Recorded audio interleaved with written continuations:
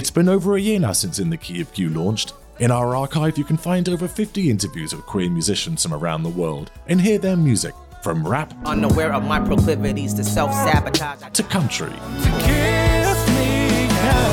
soul, and rock. These episodes are available on the main feed. You can access them via the website at inthekeyofq.com or wherever you normally listen to podcasts. Hello, it's Dan here.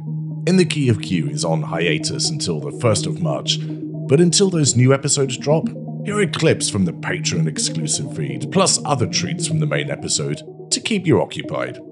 This week, we revisit Aaron Duval. Turn it down, Nikki. Yeah, bring it down a notch. We'll be on her frequency. This is an exclusive episode for our Patreon subscribers, where I chat with our queer musicians about their 5 songs to save from Armageddon. Enjoy. Hello and welcome to this Patreon exclusive episode featuring Aaron Duval. Aaron, welcome. Thank you for having me. Now, I'm afraid to report to you that the end of the world is coming. And I know, just when you thought that it couldn't get worse. Literally, it's all coming to an end. And you can only pick 5 songs, I'm afraid. Okay, is this like the season finale for the global pandemic? It is. But right. thankfully, 5 songs can be saved.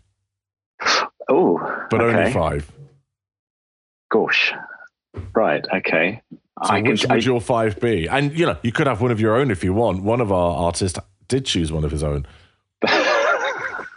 That's yes, no, I won't choose one of my own.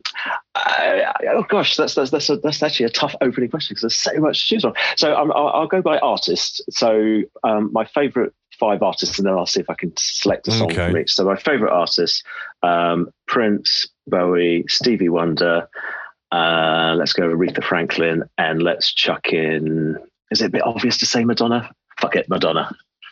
If you want to say Madonna, Aaron, say Madonna. So let's start with Madonna. It's got to be Vogue, hasn't it? I mean, it's more for the look than the actual sound. The powder wig Vogue at the MTV Awards. It's just it's the crowning moment. I mean, it's just a no-brainer. So it's got to be Vogue. So not Shooby-Doo. No, and not Jimmy, strangely enough. So let's work backwards from whatever. Who did I say? I said Aretha Franklin.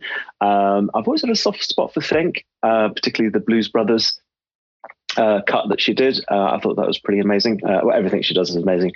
She can sing the phone book. She's just incredible, and she's just got some incredible songs in the catalogue. So anything from there. But let's go with Think. Stevie Wonder. I'm gonna go with Sir Duke. There's just a lot of love, and a lot of his favourite artists mentioned in that. So I think that's just a joyful song, and he is him and Aretha. I mean, he's just like the greatest singer in the known universe, and he's just absolutely wonderful. Bowie, Bowie and Prince these are going to be the difficult ones. How do we narrow this down? Yeah, I was just thinking that. I thought, how on earth do you pick a Bowie song? How does that happen? Without having a nervous breakdown on the way. Without having a nervous breakdown.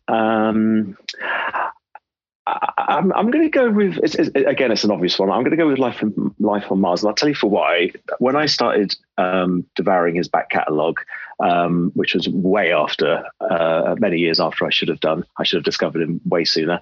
And I had a copy of Hunky Dory, and I burnt it onto an old, MP3 player stick thing.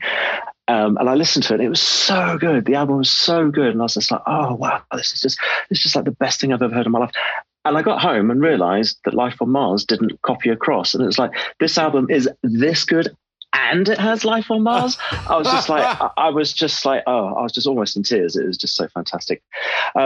Prince, a bit easier because I had thought about this one before, actually. It's Mountains. So that's from the Parade album, which that album also includes Kiss.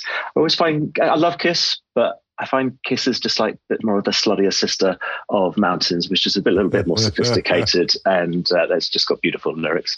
And so isn't it always more fun hanging out with the sluttier sister? Because the sluttier sister knows where the wine is kept before it's been brought out for the guests. Absolutely, yes. So of course, it's much more fun. But if we're stuck on an island, do you really want to be stuck on the island with the slutty sister, or do you want the sophisticated one? Okay, I might change this back to Kiss. Now, one of our other guests, Matt Fischel, chose a Prince song, Shh, which I don't know at all.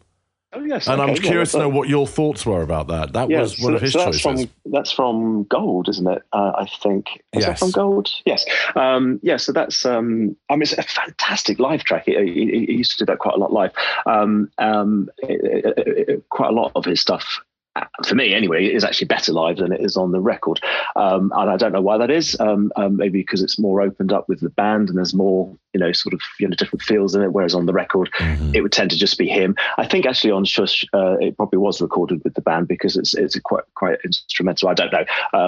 But yeah, it's a Rhapsody for sure. It moves all over the place and it just gets quite wild for a ballad. Yeah, a really, really interesting track. And I always find, with an artist like him, it's not the singles you want to really be looking out for. It's the album tracks. That's where the gold is. Good choice. So basically, Jimmy. That's it's the album tracks.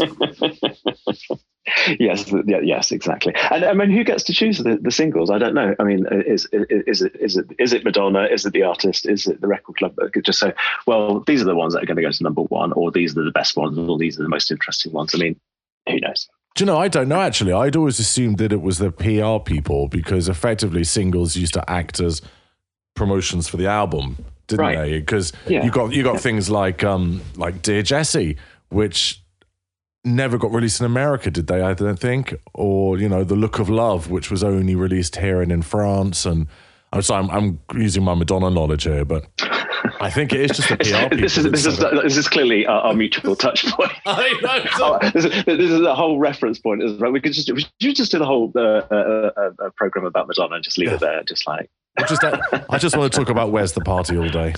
Exactly. Well, with Kylie, Your Disconesia, which I hated the first time I heard it. I absolutely love it now. I think it's one of her greatest records. And that wasn't released in the UK. Apparently, I don't know if this is true, but I kind of hope it is, that the record company thought it was too gay for Kylie in this country. But it was a huge hit in Europe and Australia. So how do these things get decided? By dumb people, I think. That's probably the answer. That don't know what the fuck they're talking about. Exactly. So one of the main ambitions of this podcast is to introduce people to queer music that they might not have heard before. And I think often one of the best ways to introduce someone to an artist is to have a sort of gateway drug into their catalogue. That one song that's going to lure people into your mood and your whole feel and your sound. Out of your songs, what do you think would be the best gateway track? I'm going to go with Go-Go. We've talked about quite a few of the songs that have some sort of dark meaning. And I think Go-Go is a good gateway drug because it's just a bit of fun. And I love it. And actually it was actually the first track that we recorded thinking about it. So yeah, that makes sense to be my gateway song. Excuse me, sir. Something for the weekend. Your just desserts. Cherry topping, body popping revenge. Excuse me, Miss Lady. Excuse me, a little something for the weekend. You're sexy for it and you're burning for it and you're crazy for it and you're ready to go.